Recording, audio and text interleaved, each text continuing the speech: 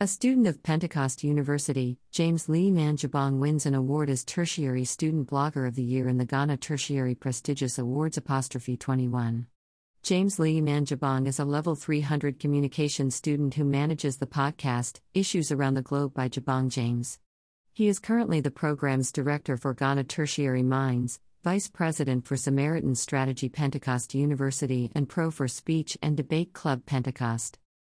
The maiden award scheme recorded in attendance the likes of Clemento Suarez comedian, Mr. Kofi Karanteng, independent presidential aspirant, 2024, Professor Mrs. Sarah Darkwa Dean of Graduate School, UCC, Yedomboachi National Union of Ghana Students, NUGS President, Derek Skondorfi Rebai Aqua journalist at Multimedia Group, etc.